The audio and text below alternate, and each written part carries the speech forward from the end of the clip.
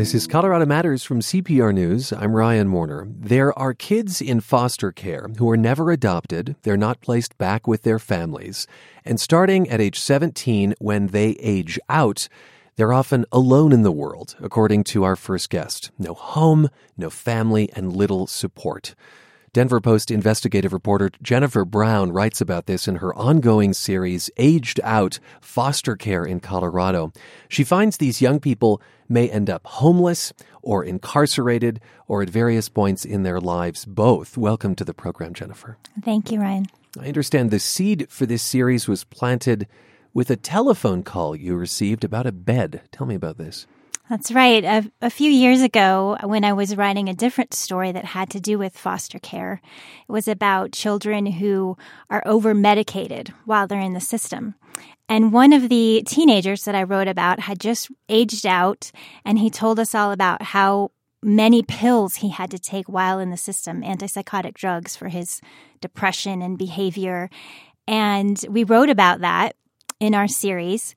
And about a week later, a woman called and she said, you know, Diego from your story, he has to sleep on the floor. He's going to school. He has 1 or 2 jobs and he doesn't even have a bed. And is there any way that you could help him get a bed?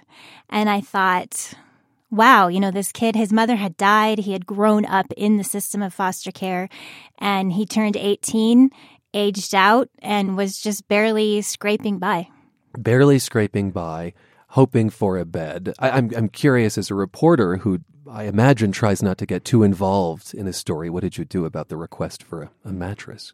You're right. I mean, my instinct was, geez, I'll just buy this kid a bed. But as a reporter, I can't do that. So I linked this woman up with a charity, and I can't remember who it is right now because it was several years ago. But he did get 2 mattresses delivered to his apartment.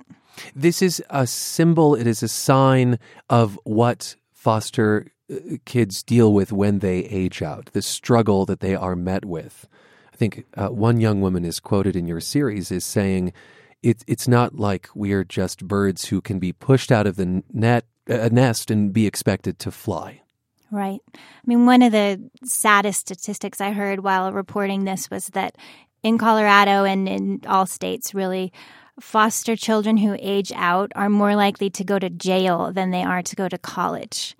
And it's pretty close, too, of even more likely to go to jail than graduate from high school, which is sad. I mean, that sets them up for a very difficult life and through no fault of their own, I would say. In particular, when it comes to graduating high school, Colorado lags behind many other states for the rate at which foster kids graduate. Is that correct? Well, Colorado is ahead in the sense that they have been tracking that for longer than most other states have. It became a federal law in the last couple of years for states to specifically look at foster kids and see how they were doing in terms of graduating and dropping out. Colorado decided to do that a few years ago. And there, frankly, isn't a lot to compare to in terms of other states. But what it does show is that it's very poor and getting worse. For example, in 2016, about 33% of foster kids graduated from high school in the 4-year time period, the way they use that statistic. And then it dropped 10 percentage points in 2017. So 23% of foster youth in Colorado last year graduated from high school on time. 23%. Right. Less than a quarter. And that is obviously an indicator of what their future success may be. Yes, of course. And if you think about what their education experience was like, most of these kids move more than one time per school year. One study I was reading, the most amount of times one foster youth had changed high school was 18 times. Oh, my So goodness. how do you graduate if you've gone to that many high schools? In the first part of this series, you focus on a young woman named Sarah, whose life spiraled out of control after her mother committed suicide when Sarah was 12. Her father was mentally ill and couldn't take care of her, and so she soon found herself on a roller coaster that included 6 foster placements, running away, living on the streets in Denver. At one point, she was sleeping under a garbage bin behind a Taco Bell on the 16th Street Mall. Mm-hmm. How typical is Sarah's story? Sarah's story is more typical than you would like it to be. I mean, one of the hard parts for this series was finding youth who have aged out. You know, once they've aged out and left the system, where are they? And I met Sarah one day because I went to United Way's Bridging the Gap program, which is this program that helps aged out youth find a housing voucher and can actually teach them life skills after they've left the foster care system. And it's a program that started because so many of these young people who aged out of foster care were ending up at adult and youth homeless shelters. I went there on the one day a month where you can sign up for housing vouchers. And there was Sarah to get on the waiting list, which is a year long, to get this federal housing voucher. And Sarah was one of those who right away said, yeah, I would like to tell the world what it was like to grow up in foster care and how tough it's been for me. And the photographer and I, Joe Amon and I, on this series, spent a lot of time with her over the last year at her 2 different places that she lived, and she was very open about her life. You're listening to Colorado Matters. I'm Ryan Warner, and we're talking about the series right now in the Denver Post, Aged Out Foster Care in Colorado. Investigative reporter Jennifer Brown is my guest. And of course, the foster system is made up of many dedicated families who want to help young people. But what did you find are the reasons that kids who age out, so again, they're not adopted and they aren't returned to their biological families, what are some of the reasons they do so poorly when they age out? What needs to change to make that transition easier? It's hard to say what exactly needs to change. Whose responsibility is it to take care of them? That's a politically charged question, I guess. But in terms of whether these kids deserve better, that's an easy one. You know, they absolutely do. And one thing in Colorado is that we are very short on foster parents. We are short on parents, especially who will take kids who are older than age 12 or teenagers in particular. And the kids who aren't getting foster families or getting adopted in Colorado are usually those who are past the age of 12. I think in all of Colorado in 2017, there were only 6 foster youth 15 and older who were adopted. 6. And if you compare that to babies and toddlers, that was, in the hundreds. And so that might be why when they are just a bit older and yet not old enough to age out, that they are going from home to home to home to home. They're not adopted. And as you say, there's a shortage of foster parents as well, adding to the problem. Mm-hmm. And these are, many of them, challenging teenagers. If you think about what they have been through, most of them have been, in a youth detention center or have run away or, they've had very tough lives and they're not easy, some of them. One of the women I wrote about in the series that was published last Sunday, she adopted a teenage boy, and it turned out wonderfully. They're very happy together. She kind of rescued him from a very tough life. And then she turned around and tried to do it a second time, and that teenager stole her car and totaled it and set fires in her house, and it was a disaster, and she couldn't financially or emotionally keep him. So that is why there's probably not enough foster parents for teenagers, but definitely we need more of them in Colorado. But it is difficult. You write that there's a list of Colorado foster kids considered the toughest to adopt. Mm-hmm. And the reasons actually range from mental health concerns even to race. Race plays into adoptability.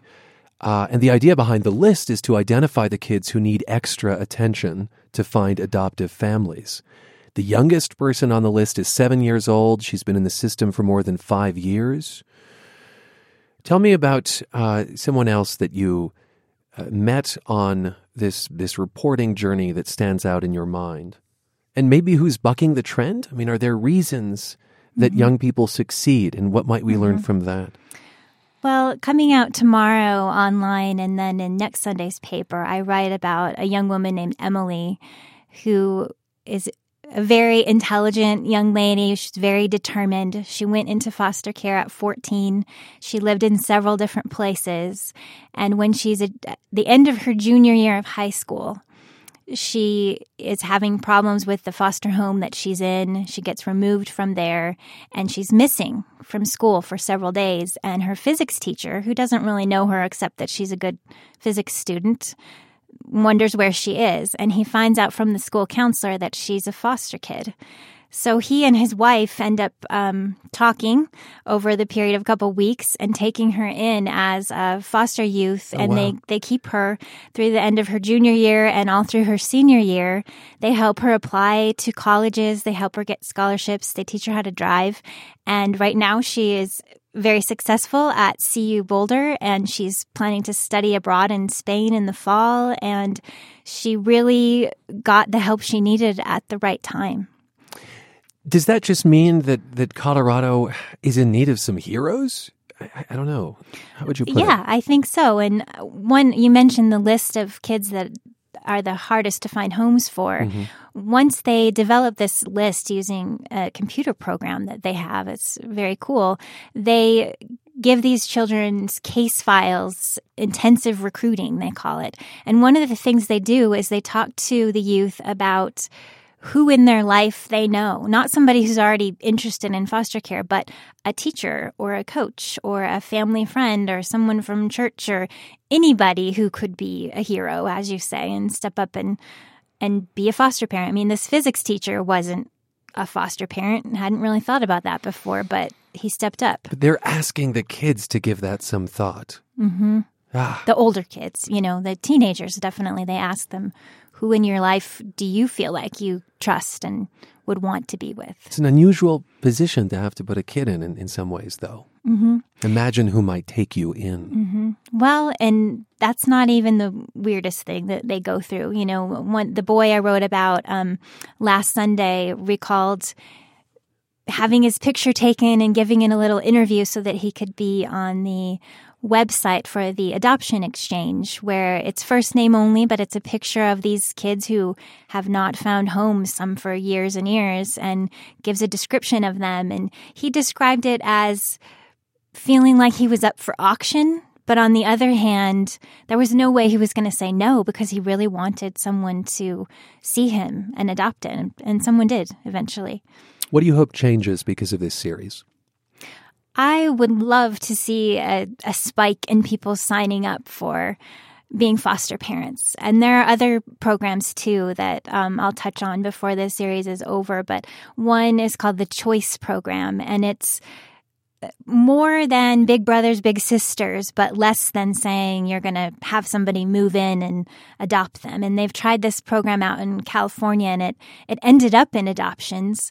And they're using it in Colorado now. You basically sign up to be a mentor for a foster teenager. And that might mean, going out to eat or hanging out at your house sometimes. And it's just a way to help. And maybe dip your toe in the water, and perhaps it gradually becomes something else. Very briefly, Jennifer Brown, the Denver Post is a rough place, I imagine, to work these days. The newsroom has shrunk. It's been in the news itself. The newspaper in the news. How is it to work in that kind of environment and do this kind of important investigation? It's difficult, and it gets more difficult all the time. And as you've probably heard before, the newsroom used to have more than 300 journalists, and now we have less than 70 reporters and editors to cover the whole state of Colorado. And there was a time as a project's investigative reporter where I could spend months at a time on one project. That's not the case anymore. This series was reported in bits and pieces, over probably a full year, working on it for half a day or a day or two and then moving on to other things for a couple weeks. And it's challenging, but the people that are left of the Denver Post, we're still doing great work. It's just harder to get it done in the environment we're in. Thank you for being with us. Thank you so much for having me. Jennifer Brown is an investigative reporter at the Denver Post. Her ongoing series, Aged Out, looks at the plight of older kids in Colorado's foster care system.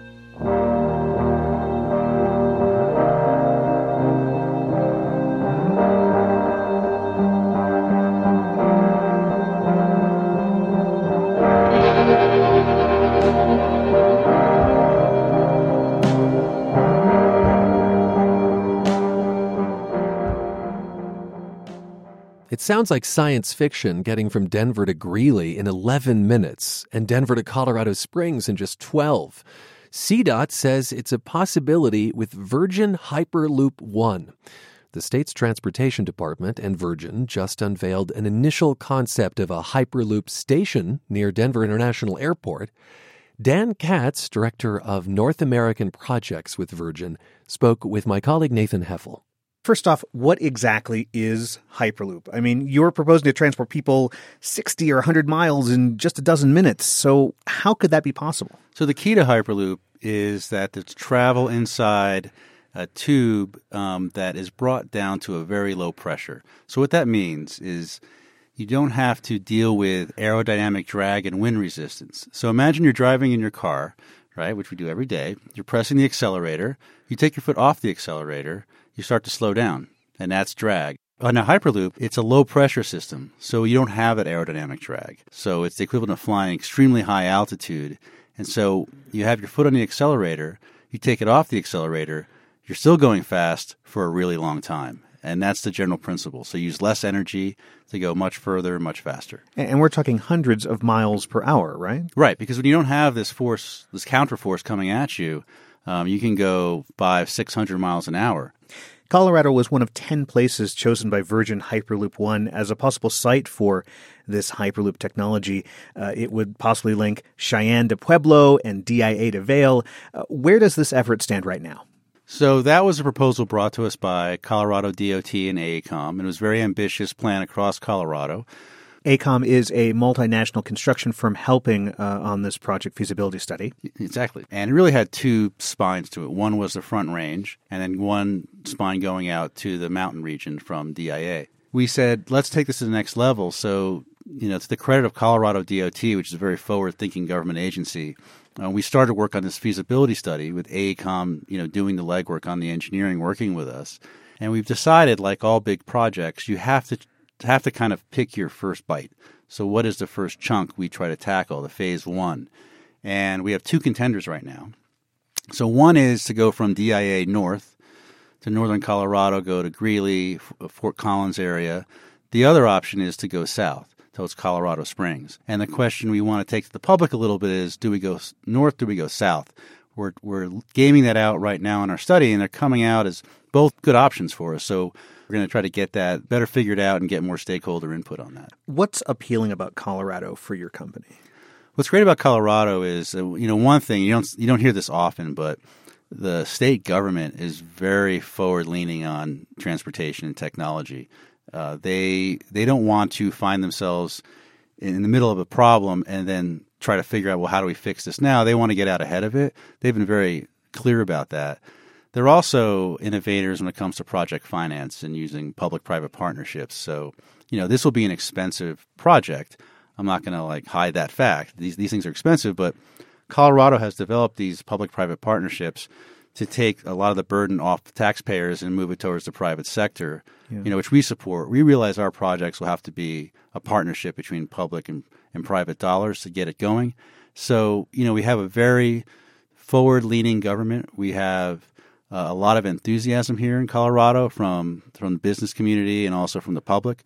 And you mentioned the cost to construct this would be quite expensive, and also mentioned the use of public-private partnerships. Right now, there are quite a few in Colorado, US 36 between Denver and Boulder. The toll lanes are managed by a public-private partnership. The train between Denver and Denver International Airport is also a public-private partnership. Would taxpayers be on the hook for any of the potential cost to construct the system? Well, I think, for all these transportation projects, there's a price tag and there's a way you have to deal with it. But we know that Colorado has a track record of managing this process. and moving more of the project into the private sector. So, and we recognize that's an appropriate glide path for us. We have investors in our company. We have resources to bring private sector involvement into the project.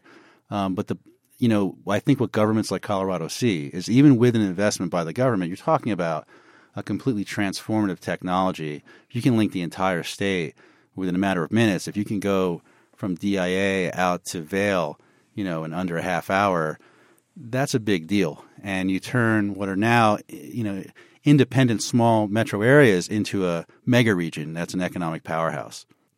We've seen, different technologies kind of dangled in front of Colorado residents. We've seen maglev technology between Denver and Vail. We've seen high-speed trains between Fort Collins and Pueblo.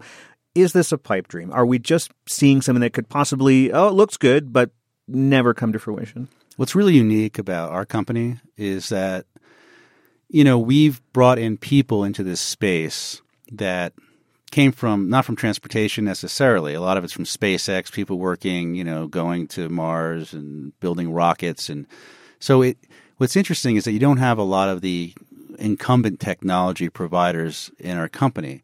And the positive side of that is that we're rethinking everything. So we're bringing all the latest innovation into this. It's not kind of building off old systems and trying to reconfigure it. It's thinking fresh and bringing the latest, best technology to it. There have been several companies, including yours, testing this technology. What's to say yours is going to make it? Is there a concern you could be looking at a Betamax versus VHS scenario here where your technology just doesn't come out on top? That's a great question. And I think if you look at the track record, our company is by far the most advanced. If this is a race, we're several laps ahead of the others. You look at we built a system out in the desert in Nevada. We've shown that it works. We have, far more investment in our company, far greater operations than any of the others. One thing about this whole space is there's a kind of a generic Hyperloop name, but we've actually brought the system to life. How many years off is this technology, and would it ever carry enough people to really help alleviate traffic concerns across the Front Range and into the mountains? It's coming sooner than you think. If we can build something in Colorado, we want to break ground in the early 2020s, and we want to have something running, by the early to mid 2020s. That's our goal. But would it do enough to actually remove cars off Colorado highways? Yeah, we're going to have, especially in Colorado with its growth, a huge challenge on our roads. And the more people can get out of cars, especially if they're taking a long trip, if they're going from Colorado Springs, driving to DIA or driving to Denver, that's a lot of cars on the road. You're also looking at a future where we're moving to an on-demand society. So even for, if you get to DIA Hyperloop from Colorado Springs or, from Greeley, getting from there to the city, you're talking about more efficient automated vehicles in the future, connected vehicles. So you're talking about all around a more efficient system that's going to use our capacity much better. So it's not – the Hyperloop's one part of the equation, and there's other parts of the equation as well where you're going to see, even with greater volumes of traffic, less congestion. That is Dan Katz of Virgin Hyperloop One. The company envisions a Hyperloop system between Cheyenne and Pueblo and between DIA and Vail. He spoke with Nathan Heffel.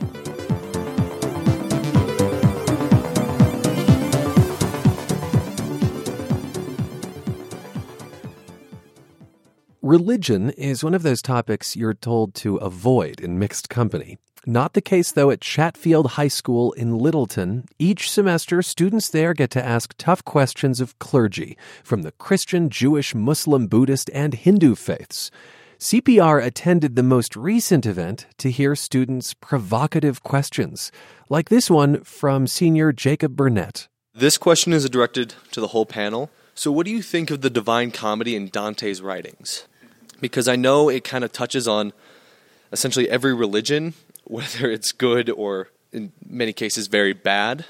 What are your personal thoughts on it? He's referring, of course, to the iconic work of Italian literature, the narrative poem by Dante, a depiction of the afterlife as Dante travels through hell, purgatory, and heaven. Put another way, the student's wondering what happens when you die. Well, Reverend Doug Hill chimed in first. He's with Abiding Hope Church in Littleton, which is evangelical Lutheran. as far as Christianity is concerned, a lot of people's viewpoint about heaven and hell doesn't come from the Bible, it comes from Dante. And they don't know that. Dante's thoughts have become enculturated to where people think this is what the Bible says, this is what Christianity means. Dante, like the rest of us, was wrestling, was creating a narrative, a story, to try to come to grips with good and evil and how they're dealt with on a cosmic level. But it's fiction. I mean, it's not meant to be taken literally. Rabbi Stephen Booth Nadav had something to add. He's with Wisdom House Denver, which focuses on interfaith work. So what would be fascinating is to look at it and go, okay, so it's wrestling with good and evil in the world. What brought these questions up in the first place? And how did these answers work for me or not? Do they match with what teachings of different faith traditions are and so on? But it's, I think religion itself is an attempt to understand life and good and evil and our relationship to God and so on. And what are we doing here and what happens after we die? The Muslim voice on the panel, Monir Ludin, wants the kids to be open to many interpretations. Ludin is with the group Muslims Intent on Learning and Activism.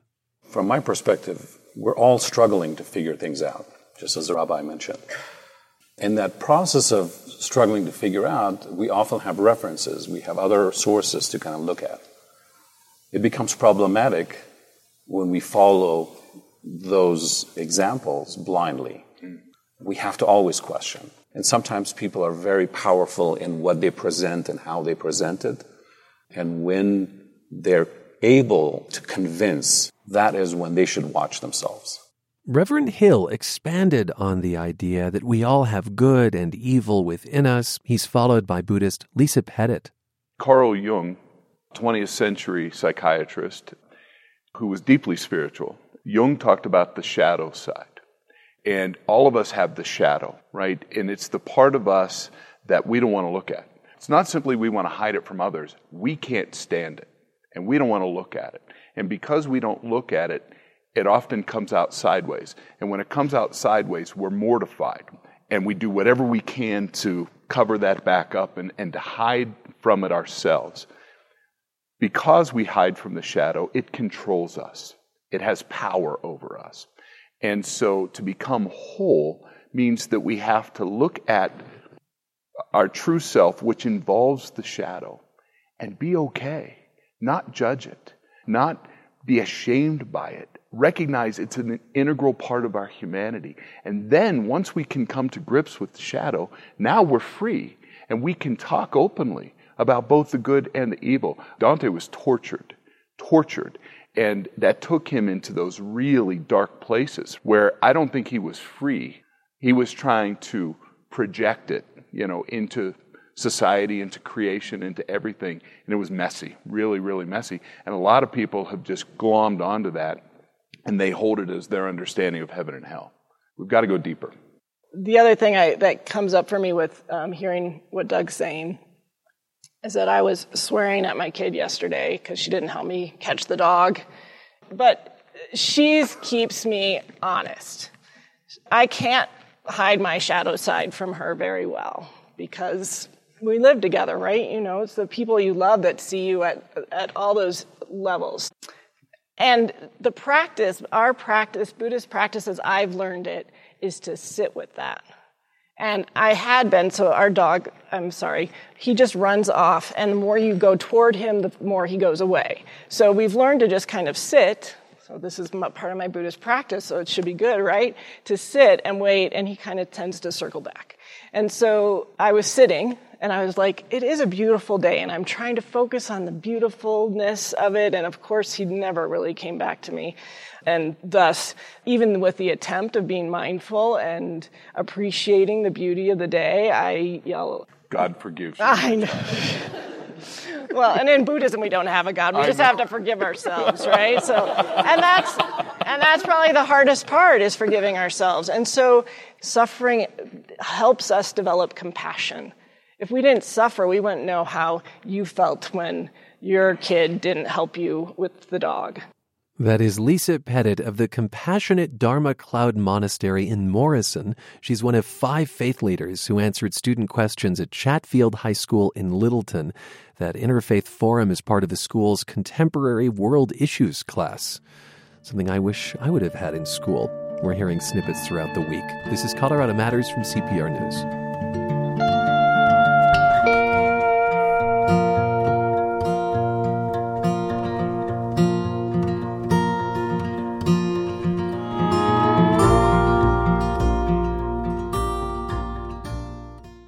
In the late 1920s, a heinous crime went unsolved for months until a fingerprint specialist was able to match a single print from memory. No fancy computers back then.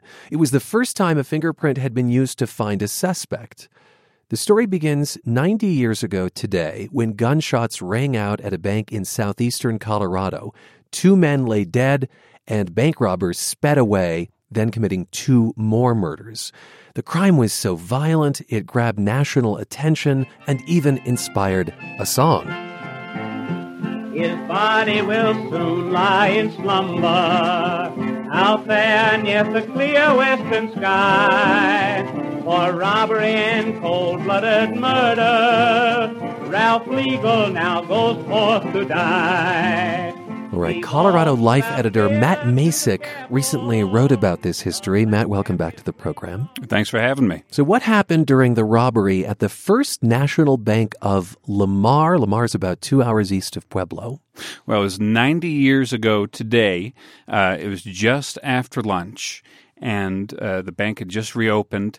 The 2 bankers there, their father and son, Newt Parrish and Jaddo Parrish, were chatting, smoking cigars. In through the double doors walk 4 strangers. One of them approaches the teller, produces a gun, says, "Stick 'em up." The teller is dumbfounded. How is this happening in Lamar? But the robbers are quite insistent, and then they kind of go through their paces. They have this all very carefully plotted out. And all their plans aren't going for much when the elder banker, Newt Parrish, produces a pistol and blasts one of the robbers right through the face. All heck breaks loose then. 11 shots ring out in a span of seconds. When it's all said and done, the banker and his son are dead on the floor. My goodness. What did the bandits get away with? They actually got quite a haul. It's about $238,000 worth of cash and bonds, Liberty bonds, that kind of stuff, worth about $3.5 million today. They stuffed them into pillowcases and grabbed a hostage, got into their Buick, and sped off. And the bandit who was shot in the face? He was bleeding all over the place, but he made it out with the rest of the robbers. They took a hostage. They took a hostage. They sped through the back roads outside of Lamar. The county sheriff, Lloyd Alderman, arrives on the scene just after the robbers speed off, and he follows them for 17 miles until the bandits get out some rifles, high-powered rifles, start shooting at his car, hits the engine. He can't follow them anymore. 2 hostages, I should have said. There were 2 hostages. Yeah. They let out one of the hostages, and the other one they kept with them as they sped off to parts unknown. Early on, were there just any thoughts among law enforcement about who might have done this? Oh, they didn't know who it possibly could be. They put up roadblocks all over the place, out to the state lines of Oklahoma and Kansas, but they didn't turn up anybody. They didn't get a lead in the case until about a day later. And what happens is they know that one of the robbers is wounded and probably will need medical attention. Over in Kansas, a doctor goes missing after some strangers show up at his door saying, "You got to come out to this farm. We got a kid who's been crushed by a tractor." When the doctor didn't come back, they figured that's probably the bandits kidnapped him. And so their reign of terror continues. That's right. Lloyd Alderman, the Colorado sheriff, gets actually in a National Guard plane, flies around Kansas, and they find the doctor's car in a ravine. They land, and they find the doctor's dead body there. So the bandits have killed the doctor that they had treat their wounded comrade. And what happened to the remaining hostage? They find his body a few weeks later. He's also been shot to death. So that's 4 murders from this crime. Okay, so to the idea of fingerprints, that emerges as a powerful force in this. That's right. And I guess like fingerprints weren't used to find suspects in those days, right? That's right. So in the 1920s, they are taking fingerprints of people, but you usually use it to sew up a crime. Like you have a suspect, yeah. You have some fingerprints, and you say, okay, do the suspect and the fingerprints match? Yes, then we have our guy. But it's not going to be for 70 more years until you can just plug a fingerprint into a computer and bing, that's your suspect. It just wasn't heard of. And so there had been a fingerprint found at one of the scenes, one of the many scenes of this crime. On the doctor's car, a single fingerprint on one of the windows. And a very shrewd fingerprint analyst enters the picture. Tell us how he cracks this case with what has to be like the best visual memory I can imagine. It's astounding. So they send off the fingerprints from this crime to Washington, D.C., the FBI precursor agency out there. And the fingerprint analyst there memorizes prints from particularly heinous crimes. Just, I don't know, as a hobby. I guess if you stare at enough fingerprints all day, they look different enough that you can actually memorize the loops and the whirls to it. About a year later, this fingerprint analyst is processing some fingerprints from California, some 2-bit criminal who was picked up and released. And he says, this looks familiar. And so he searches a few different fingerprints that he had remembered until finally the 7th one, he can't get out of his brain. The 7th one, he checks against the Lamar robbery, the Kansas murder. Yeah. And lo and behold, he has a name for the suspect. It's Jake Flegel, the leader of the Flegel gang. It's remarkable to think that he would have recognized that. The case had otherwise, I suppose, gone cold. It was very cold. They rounded up all the usual suspects. They arrested 50 different guys. They even got eyewitnesses to ID 4 suspects as being in the bank, but none of them matched the fingerprints, and so they didn't have a case. Okay, so the fingerprint does lead them to this Kansas family known for criminal activities. Brothers Jake and Ralph Flegel, and 2 other men. 3 of the 4 culprits were tried and executed in Colorado. That's right. They tracked them all down, tracked down 3 of them at various places. They one of them, Ralph Flegel, actually confessed, and as part of the plea deal, he says, we can't get the death penalty. Colorado ignored that and did the death penalty anyway. They were hanged at Canyon City. Jake Flegel, though, was later shot and killed by police during an arrest? Right. They finally tracked him down. Lloyd Alderman, the sheriff from Colorado, traveled 150,000 miles over the course of a year and a half, plane, train, and automobile, finally tracked him down in Branson, Missouri at a train station. He tried to get away. He pulled a gun. The 24 police officers there also pulled their guns, and they shot him to death. Well, thank you for sharing this story with us.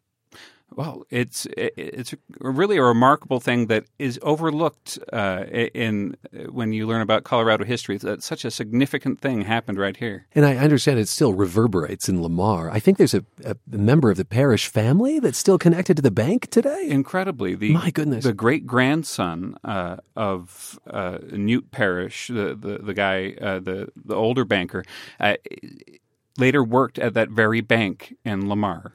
My goodness. That's journalist Matt Masick. He wrote The Fingerprint That Doomed the Flegel Gang for Colorado Life magazine. And indeed, the bank the Flegel gang robbed 90 years ago today still stands on Main Street in Lamar. It's now a consignment store, but the First National Bank of Lamar is across the street.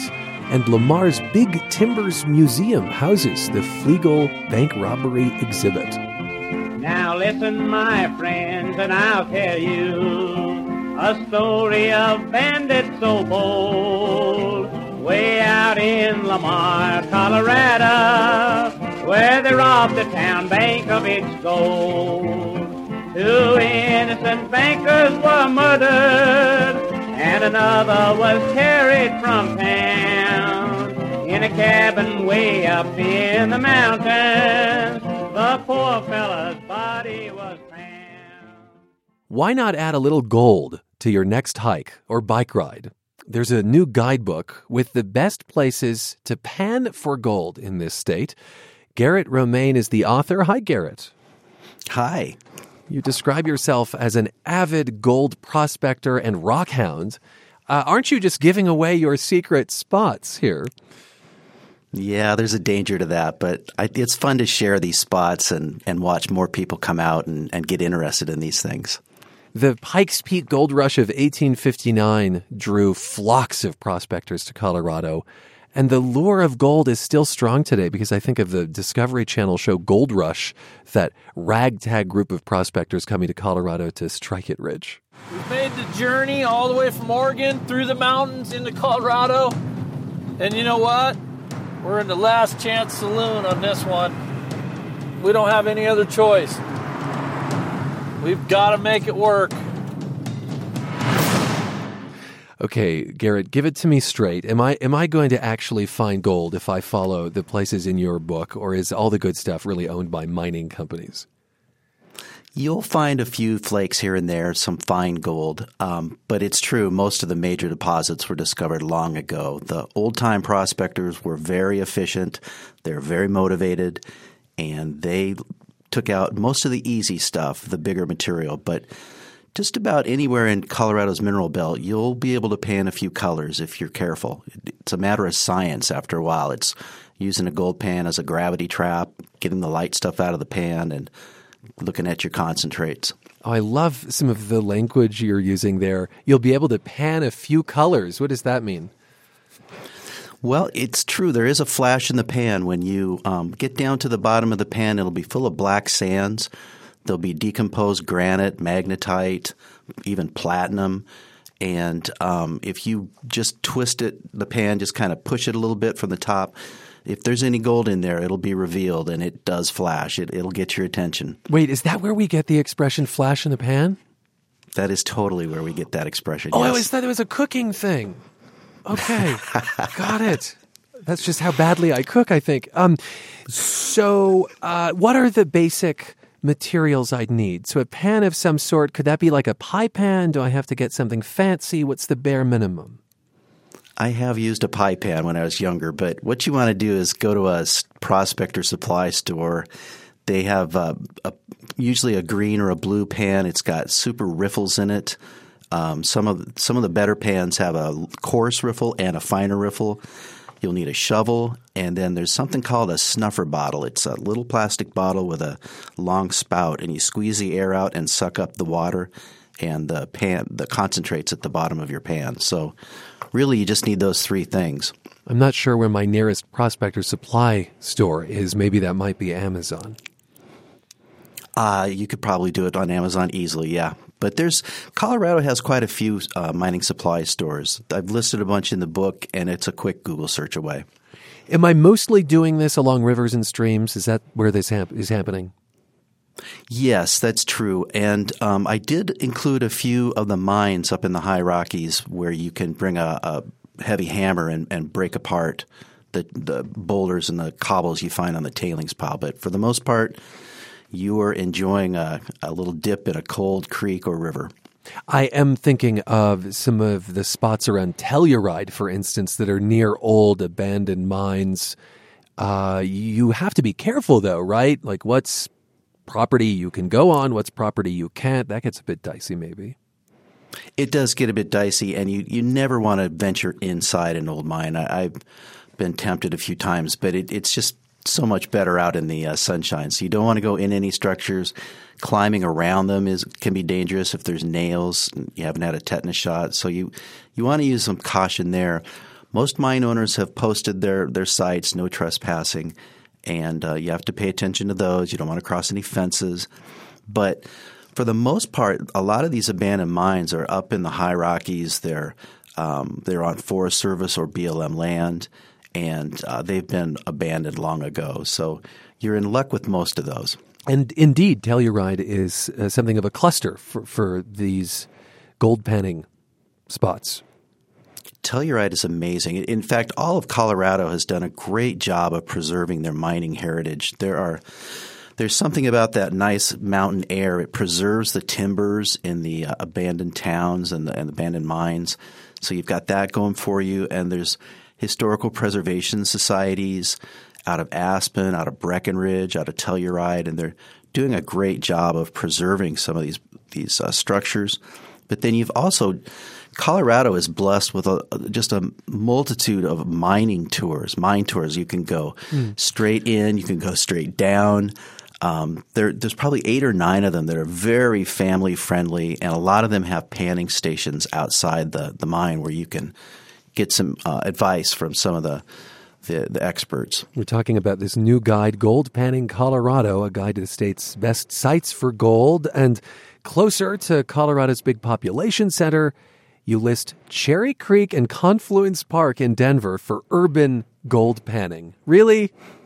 Really, Garrett? It's true. It's true. You can the Platte River and Cherry Creek, they have colors in them.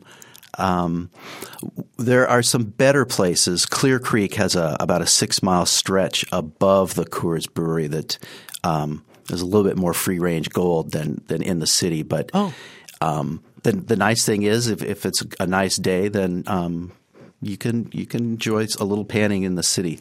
I prefer up in the mountains myself. If you're out of town anyway, then you might as well enjoy the mountains. But those sites are okay. You've actually found gold in Clear Creek? Yeah. Okay. Yeah, you can pan colors out of there. One of the sites in your new guidebook is actually near an old military plane crash site. A little extra something to see there. Yeah, out on the Taylor River. To me, it kind of brought home that whole idea of just, the whole nation was at war in World War II, and it was a training operation. The plane ran into trouble and crashed into a mountainside, and so there's a nice little signage and some information along the road, and then it's an easy spot to pan out of the Taylor River. And just place that in Colorado for us so we know where you're talking about. This is in the Elk Mountains, right? Let's see. What is the closest thing to it? It's kind of out in the middle of nowhere. There's a Taylor Reservoir. Let's see. What else is there? Pritkin. St. Elmo, if you come up from the other side and go over the pass. St. Elmo, I think, is the lovely ghost town where you feed the squirrels, if I'm not mistaken. Exactly. Yeah, okay. Yeah. Is this really just an excuse to get people outside and hiking? I mean, I think that part of the journey, part of the experience is just the getting there, It is. It's not a get-rich-quick scheme at all. If you're going to try to be serious about gold prospecting, you're going to need more tools than just a gold pan. You're going to need a sluice, a dredge, a high banker, and those pretty soon you start needing permits. You're going to be burning gasoline. So a gold pan is just an easy way. Put it under the seat in the pickup and go out, explore during these summer months. Enjoy the scenery. Bring a camera. If you come back with 100 pictures and a few flakes of gold, you'll be happy. Well, thank you for being with us. You've not struck it rich, I guess, at this point. No. Okay. No, it's not a get-rich-quick scheme. But it's fun. It's scientific. If you're real careful, you can enjoy it. And there is something that gets your pulse quickening when you see a flash in the pan that you actually dug out of the creek under a rock and panned it down. It's pretty exciting. You can see what motivated the old prospectors. That's Garrett Romaine. He's the author of Gold Panning Colorado, a guide to the state's best sites for gold. We'll post some of his favorite spots later today at CPR.org. Thanks for spending time with us, and special thanks to Nathan Heffel. I'm Ryan Warner at CPR News.